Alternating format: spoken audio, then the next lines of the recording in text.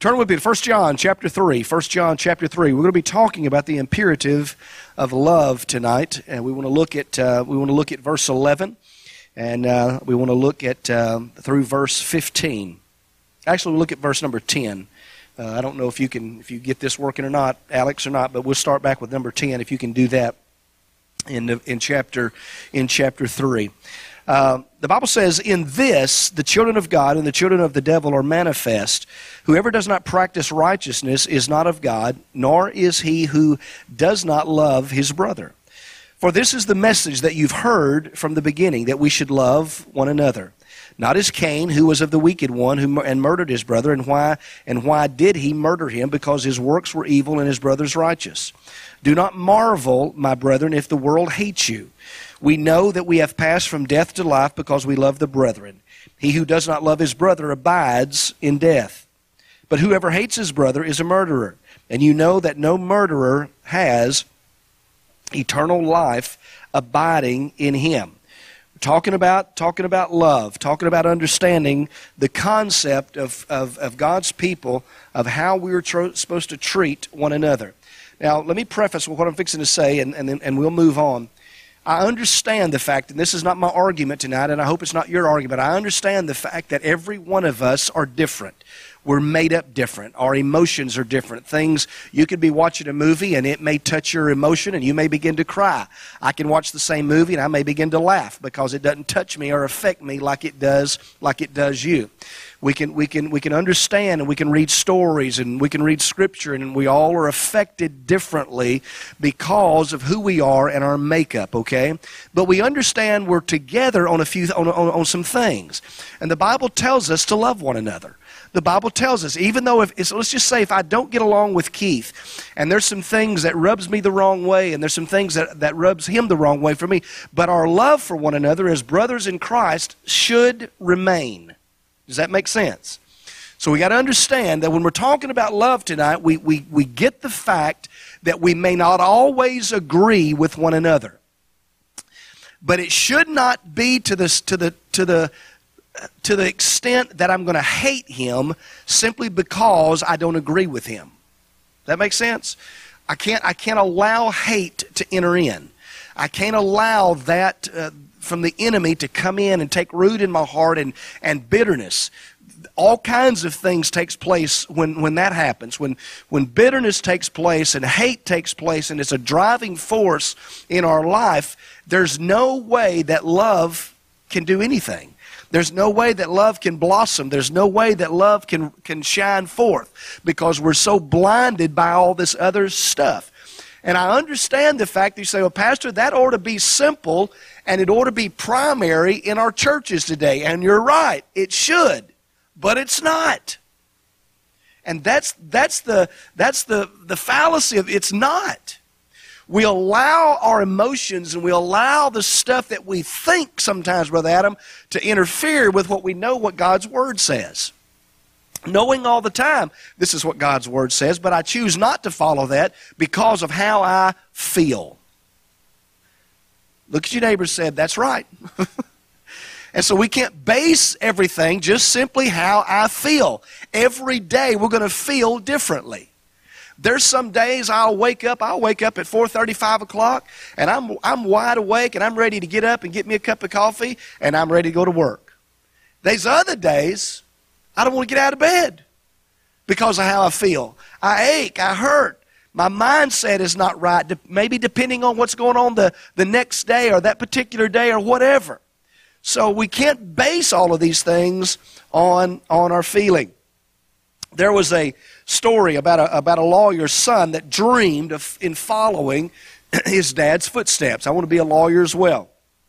And so after graduating from college and law school with honors, he returned home to join the firm that his father began and all of that. And he was intent to prove himself as a skilled lawyer, as a trustworthy lawyer and attorney and all that kind of stuff. At the end of the first day, he rushed into the father's office and said, "Hey, Dad, the Smith case that you always said would go on forever and forever, the one you've been toiling over for over 10 years, in one single day, I took care of it.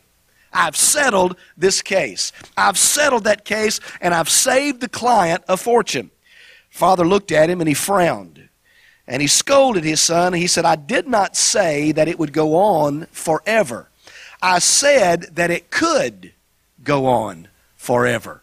In other words, I can bill this case as long as we can go because of the potential and all the things that was involved in this thing. He said, did it ever occur to you that week after week that I was billing by the hour, and now you've settled everything and take care of, now my income stream is gone? Now, I don't know, every lawyer I hope is not that way, but in this story, it was that way.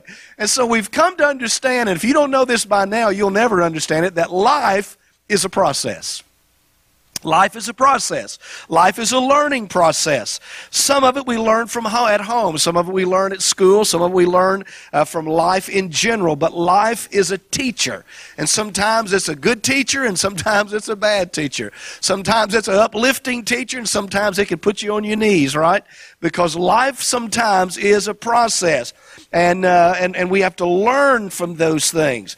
Matter of fact, there was a man by the name of Mr. Griffin that made this statement. He said, it's what you learn after you know it all that counts. It's not while you're learning all the other stuff. It's what you learn after you think you know it all. That's what really, really counts. But here's the question that I have. Do we really know it all? Have we ever got to the place where we felt like I know everything? There's nothing else to learn. There's nothing else to understand. Life, I know all about life. The truth of the matter is that the more you learn, the more you discover that there is more to learn, right? The more I get, the more knowledge I get, the more insight I get on a particular subject or whatever the case, I find, Brother Adam, there's always more to learn about that thing. In James chapter 1, verse 5, the Bible says this, if any of you lack wisdom, he should ask of God, who gives generously to all without finding fault. It'll be given to him. So if you lack something, if you lack wisdom, if you lack knowledge, then ask God. Ask God to give you that. If we lack that understanding, I recognize the need that I have to understand more. I recognize the need, Brother David, of understanding what wisdom is. I recognize I can learn from my peers. I can learn from those that's older than me. I can learn from past experiences. I can learn from all kinds of things because life is a teacher in itself. But if I can learn that, if I'll glean from that, if I'll have some knowledge about that, Brother Larry, it helps me in my later on life, my future in my life. It'll help me each and every day. Proverbs tells us that if we train up a child in the way that he should go, when he is old, he'll not depart from it. He'll not turn from it. Does that mean that if I teach him all about God, if I bring him to church, that he won't get to the place that he won't turn away from God? That's not what the Scripture says. He may turn away from God. He may backslide. He may go his own ways. But this is something that you'll do that he will not be able to get away from. He cannot get away from your training. Cannot get away from the teaching.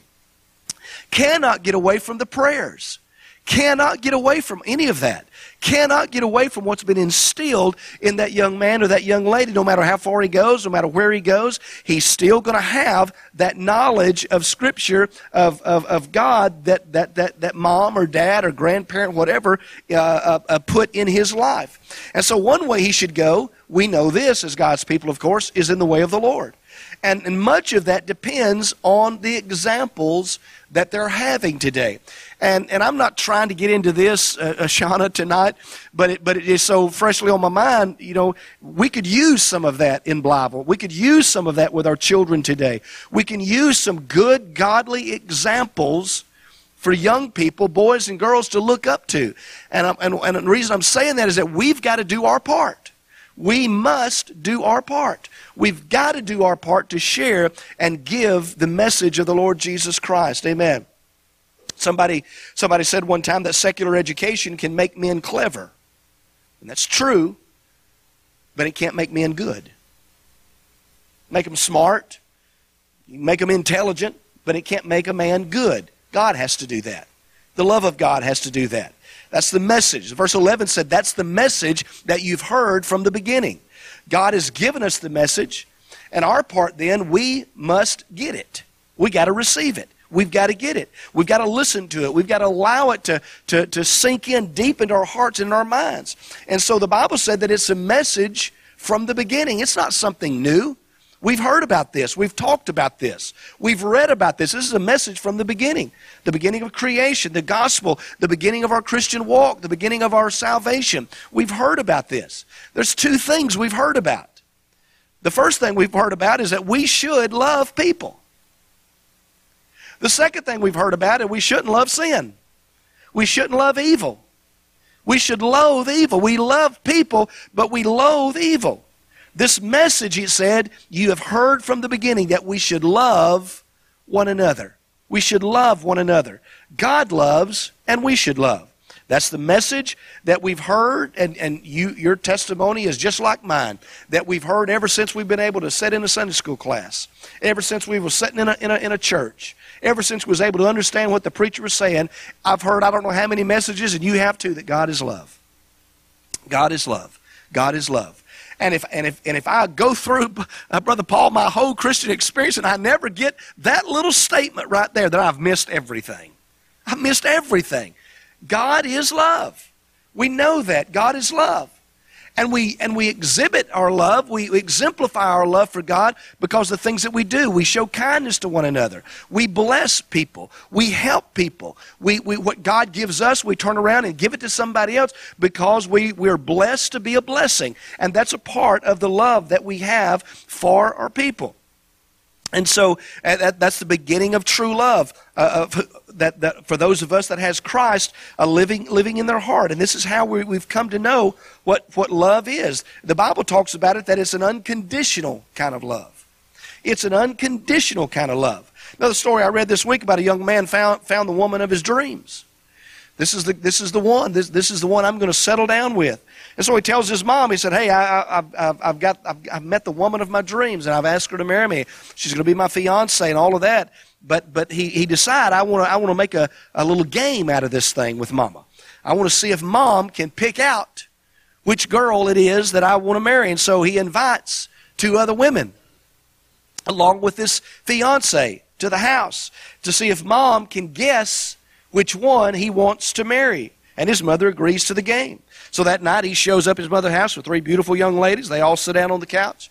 Everybody begins talking. They get something to drink. They have a nice time of discussion and all of those kind of things.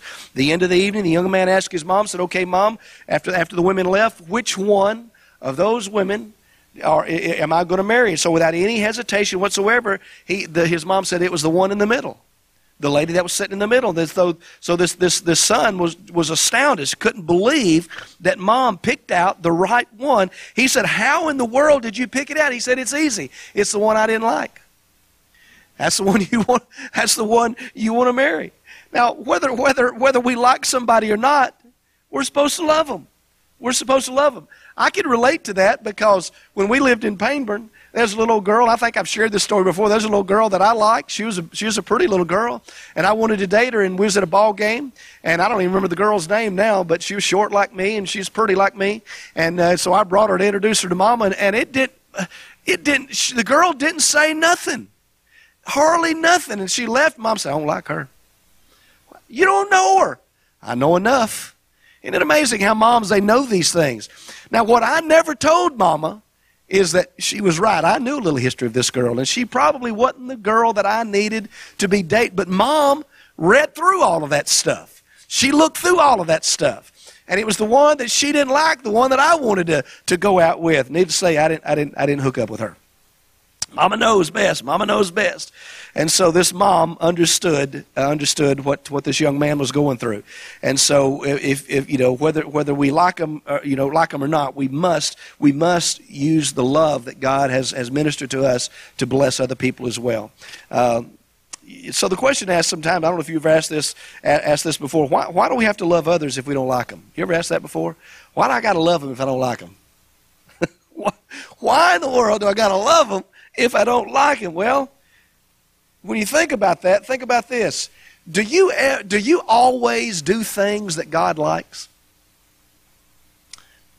Now, if somebody in here is saying, yeah, that we need to hook up and you need to talk to me about how you do that, I don't know of anybody that always does everything that God likes, yet He loves us. Right? John 3:16, for God so loved the world that He gave His only begotten Son, that whosoever believes on Him should not perish but have everlasting life. So we know from Scripture that God loves us. Even though there's times that we mess up, even though there's times that we royally blow it, He still loves us. It's almost like David in the Old Testament. David was not perfect, but God called him a man after God's own heart. But he wasn't perfect. He wasn't perfect. I mean, that's the same guy that defeated the giant, right? Throw a rock with a sling, killed the giant. He said to Goliath in 1 Samuel 17:45, said, you come against me with sword and spear and javelin, but I come to you in the name of the Lord Almighty, the God of the armies of Israel, whom you have defied. He said, this day the Lord will hand you over to me, and I'll strike you down, and I'll cut off your head. Now that's a pretty bold statement from a little guy. But he had an assurance that God was going to be with him. He had an assurance that God was going to take. David was God's man of the hour. I mean, he was God's, he could do no wrong. 2 Samuel chapter 11, verse 2 and 4 said this, one evening, we all find ourselves in these situations. One evening, the Bible said, David got up from his bed, walked out on the roof from the palace, and from the roof he saw a woman bathing. The woman was very beautiful. David sent somebody out to find out about her. And the man said, isn't this Bathsheba, the daughter of Eliam and the wife of Uriah the Hittite? David sent messengers to get her. She came to him and she slept with him. Mistake after mistake after mistake. Now, we know the rest of the story. David sinned even more even after that. He arranged to have her husband killed. He arranged to send Uriah to the front line where he knew the battle was hot, where he knew that Uriah would be killed. He did it. He did it. And how could God love such a man like that? How in the world could God love a man after he'd done all that? But yet He did. And He forgave David of his sin. And I've often thought, why is it that we have such a problem understanding the fact that God can't forgive me when I look back in Scripture, and Sister Marilyn, and I see guys like this and characters like this that God forgives. God sets free. And God elevates. God doesn't always stay in the past. He elevates and He puts them on a field where they need to be. God can do the same for us. God loves us in spite of our wrongdoing. It doesn't mean that we don't need to change some things. We need to change some things. We need to learn from our mistakes, but He loves us. He loves us. So we love others by doing good to them and for them. God wants us to love others just because they're human. Just because they're His creation. We love them. The good, the bad, the ugly, the young, old, however you want to give it, whatever kind of description you want to give it, we love them. And as hard as it may be, we must work at loving others, because you look at the Scripture, you can take the Scripture from the front cover to the back cover, you can sum it up. God's love. God is love. And so we know that God loves us. Verse 14 says, we know that we have passed from death to life because we love our brothers. Because anyone who does not love remains in death. Peter said, they will know that we are His disciples because of our love for one another. Because of our love for one another. Now let me get on a little pet peeve. I understand that somebody outside the church sometimes can get on our nerves. We may say hateful things, and we may do hateful things and all of that, and it doesn't mean it's right. But what really gets me is people inside the church. When we get cross at one another that way, you're supposed to be my brother, I'm supposed to be your brother. We're supposed to be brothers and sisters in the Lord, right? And I'm saying we have to agree, but we must love one another. We must love one another. The second thing the Scripture tells us here in chapter 3 is that we need to hate evil. We need to loathe evil. He says, do not be like Cain, who belonged to the evil one and murdered his brother. And why did he murder him? Because his own actions were evil. His brothers were righteous. Don't be surprised, my brothers, if the world hates you. Don't be like Cain, who belonged to the evil one, who murdered his brother. Cain, we know the story there. Cain killed his brother. Because as God said, he belonged to the evil one. So how'd that happen, Pastor? Does a person automatically belong to an evil one who is the enemy? Not generally. And I think it probably, if we was to go back and we was given more information, we'd probably understand the fact that gradually he got away from God. Got away from God's love. Got away from the understanding. That's exactly what happens to us. 1 Peter 5:8 says, be self-controlled. Be alert. Your enemy, the devil, prowls around like a roaring lion looking for somebody to devour. Looking for somebody to devour. Now, when I was young and I was growing up and I heard that scripture, Sister Janice, that scared me as a little kid, as a little, somebody, the devil, oh, he's around. I got to be careful. It was those moments that you don't want to go in the dark bedroom. You don't want to have the light cut off on you. It was those moments that I didn't like Daddy leaving me in the woods at nighttime or early of the morning by myself, because you never know, that devil may be like a roaring lion and he's prowling around. That's the thought, the concept that you have. But as you grow older, you understand what he's trying to say here. And then as you get a little older, we think, ain't no big deal. I can handle him. We know that devil he's not prowling around. We know he's not going to, come pounce on us and try to scratch our eyeballs out and all that kind of stuff. And I think, this is just me speaking here, I think we have done ourselves an injustice by sort of putting it aside and not recognizing the fact that the enemy really is prowling around seeking whom he may devour. And he'll use anybody and anything to get you.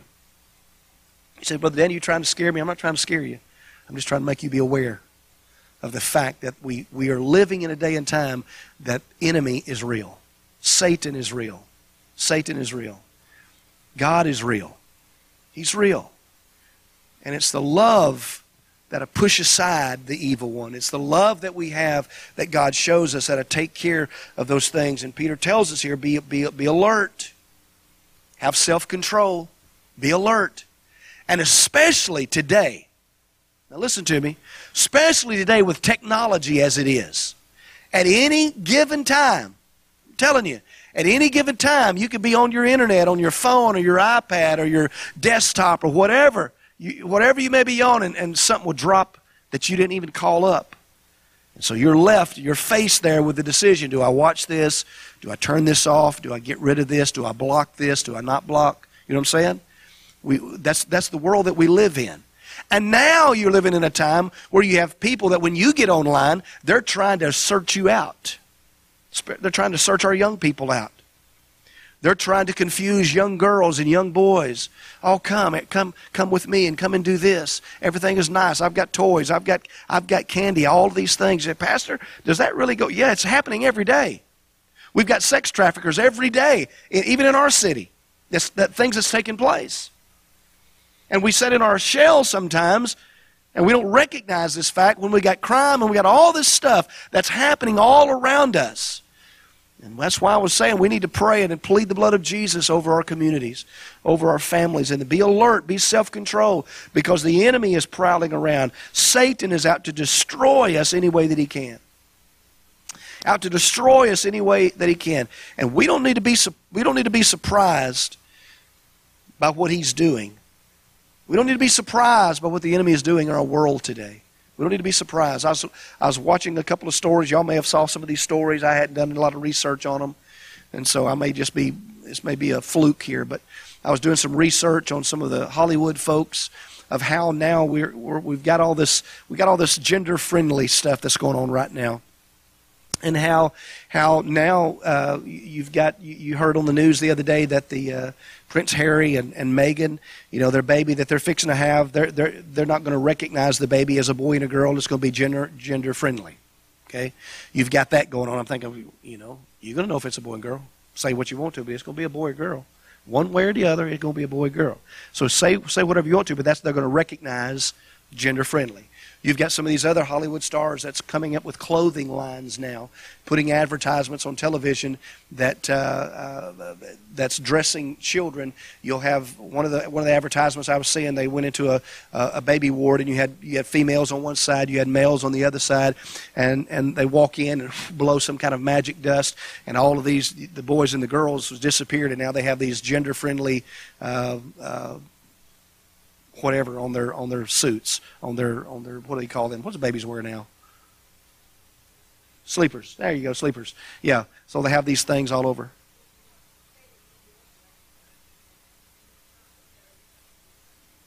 Yeah. You have all that going on. You have things going on where they can have babies born now, and you can abort the babies. And so if they'll do that, if a baby can be born and that baby can be aborted, who's to say that if a baby is born and says, well, I didn't want a girl, I wanted a boy, so I'm going to kill the baby? What's the difference? What's the difference there? And so we're living in this culture, and we don't think sometimes that the devil is not roaming around to devour us, trying to destroy and kill mankind, trying to destroy. This is not the same America that you grew up in. It's not. It's not the same America that I grew up in. Thank God that we're still living in a free nation. Thank God that we're still able to come to church. But I had another guy, matter of fact, who was this guy, Amy, at that Kid Men Charlie, who was sort of a radical kind of, he's the guy with the beard with the red beard and red and white beard. But he made a statement in one of their classes. I wasn't there, but I don't know if somebody shared it with me. He made a statement, and I don't mean to get political here, because I'm either way. I don't know whether you like Trump or not. It doesn't matter to me, right? But because of the statement I'm fixing to make. But this is the statement that he made. He said, when Trump is out of office, he said, that's when you'll see the persecution of Christians openly and publicly. That's when you'll see it. Now, whether he's right or not, I don't know. But the concept of what he's saying, I believe. I believe. There's a standard that you and I, that we're trying to hold up. There's a wall that we're trying to hold up. But everywhere that you see, even this last election, how in the world in the United States did we elect two individuals from that has a Muslim background, and they couldn't put their hand on the Bible to get sworn in? They had to put it on a Quran. How did we get there in America? Now, I'm not saying that we can't minister to Muslims. That's not what I'm talking about. But our culture is shifting. The love that we have, and we still have to have the love. We still have to share the gospel. We still have to be open to everybody, right? I can't close, as a pastor, I'm not going to close our front door just because you don't look like me. Our doors is open to anybody and everybody. We want to share the love of Jesus with anybody and everybody, right? We've got to. That's what Jesus teaches us. But don't be surprised in our world that we know that the devil is roaming around, and he's changing hearts, and he's changing thoughts, and he's changing minds of people to where it makes no sense whatsoever anymore. It makes no sense. Makes no sense. I read this about it. There's a 44-year-old woman who was booked with second-degree battery after pouring a pot of boiling grits. Sounds like a Medea thing. On her sleeping boyfriend. All right? So they arrested her. Second-degree burns on this man's face and arms. And so the man told deputies he came home from work November 7th, got in an argument with his girlfriend, told her he was breaking up with her, and went to bed. That's the first mistake right there. First mistake, getting an argument. First mistake was having a girlfriend instead of a wife that you had moved in with. Amen. Second mistake was don't go home and argue with her. Third mistake, don't go to bed after you argue, after you tell her you're going to break up with her. And she got mad and she boiled a pot of hot grits and threw it on him. All right? December 10th, 2009. Police arrest a man who allegedly assaulted his wife when she refused to help him shovel snow. It's true stuff. Officers said they went to the residence early one Wednesday afternoon after the 44-year-old woman said her husband struck her in the head and attempted to pull her out of the house. She complained of pain in her leg, pain in her head, refused medical treatment. She had been quarreling with this 45-year-old husband because he had accused her of being lazy around the house. Now, this is some good marriage counseling stuff right here, too. You know, you got to be careful, guys, with grits and a shovel. Grits and shovel. Be careful. If your wife goes disappearing and you got a bowl of hot grits on the stove, you better get out of the house, go to Walmart, get some flyers. You better do something. All right, but these are just two little simple little stories that I'm telling you. But stuff like this and much worse is happening every day all around us. Every day. I don't mean to keep bringing this up, but the man, the brother that shot his brother and his wife, they got in an argument over the order of fast food. What is a life worth anymore? What do we value anymore? Life used to mean something. What we stood for used to mean something. Used to mean something. And there's far worse things happening in our world. None of them is funny. You talk about murder and rape and abuse and crimes and child rape and sex trafficking and on we could go. And when we read about some of these things, I read about some of these and watch some of these news reports, and I get angry. I get mad at times. How can a mama take a baby and put a baby in a trash can and leave it in cold weather below freezing? How can they do that? How can you do that? How can you let a baby be born and then decide to kill the baby? How do you do that? I don't understand how you do that. The Scripture tells us in Romans chapter 12, verse 9, love must be sincere. Hate what's evil. It says cling to what is good. Cling to what is good. Every one of us should hate what is evil. We should be abhorred by evil, the Bible said. We should loathe evil, not like it. And so I've heard it said and believe it, that if we don't have any hatred for evil, then we also won't have any passion for the things that's good. If we're just here on earth and que sera, sera, whatever will be, and we don't, just do whatever you want to. Go kill somebody, go rape somebody, go whatever, it's all right. And if we don't have no passion for that, then we're not going to have no passion for the things that are good either. We've lost who we are as far as a people. And so we've got to be careful with that. In the Old Testament, you remember the story of Sodom and Gomorrah in Genesis chapter 19. You remember the story. Some of you may not remember this, but let me just remind you.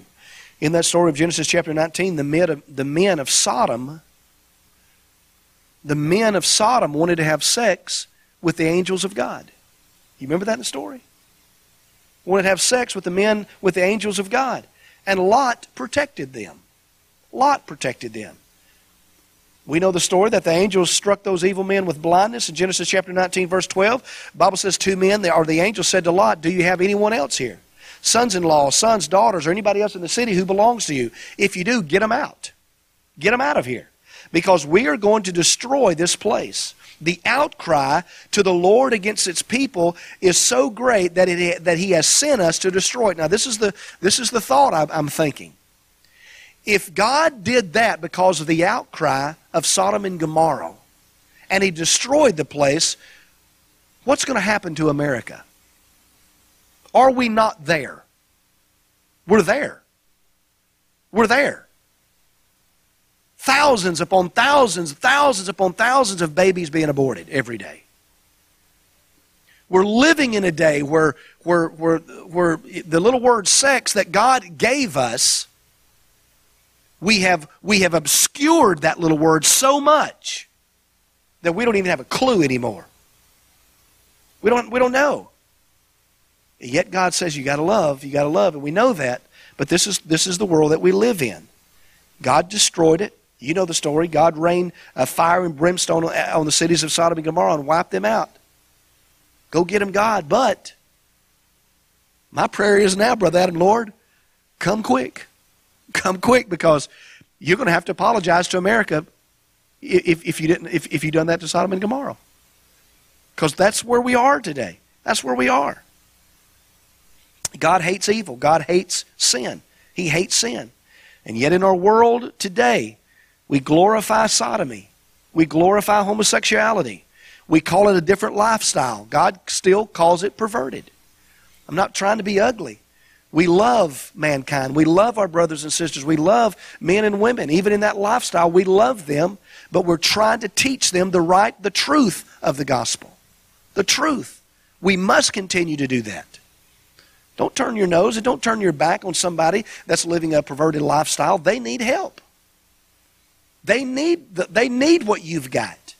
They need to be shown the truth.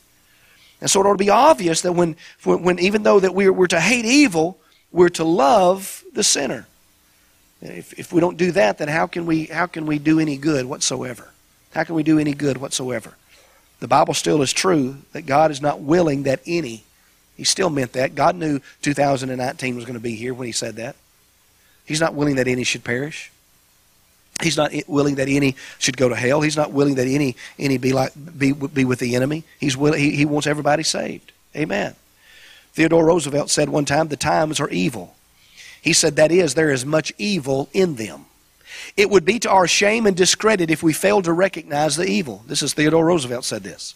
If we wrap ourselves in a foolish optimism and fail to war with heart and strength against the evil, it would be equally to our discredit if we declined to strive for good because we feared the strength of evil. We must love the good, love the sinner, and hate the sin. Hate the sin. Hate the sin. There was in closing tonight, there was a foreigner came upon an African who was, and this is sort of funny, but it sort of speaks to us, who was reading the Bible. The foreigner talked to the African and said, "Hey, that book is out of date in my country." The African that was born there and raised in that particular country replied, he said, "Well, if it had been out of date in our country, you'd have been eaten a long time ago. But because the Word tells us to love one another, I ain't going to eat you. I'm going to let you go." So we know then that the Word of God can speak truth to us. The Word of God can tell us what we need to do. And can I tell you this, and I know that you'll agree with me, at least I hope you agree with me. This book here is never out of date. It's never out of date. It's still alive. It's still fresh.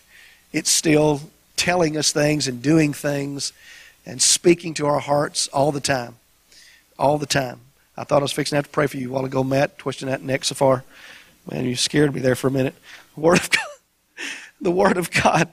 The Word of God is what gives us the message of salvation. The Word of God teaches us how to live. The Word of God shows us what righteousness is all about. The Word of God shows us what love is all about. And the Word, even from the beginning, said that we need to love God, hate the sin, love the sinner, love God, honor Him, and tell the good news of Jesus Christ no matter where we go. Isn't it amazing?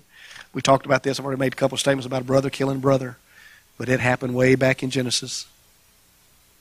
Still going on.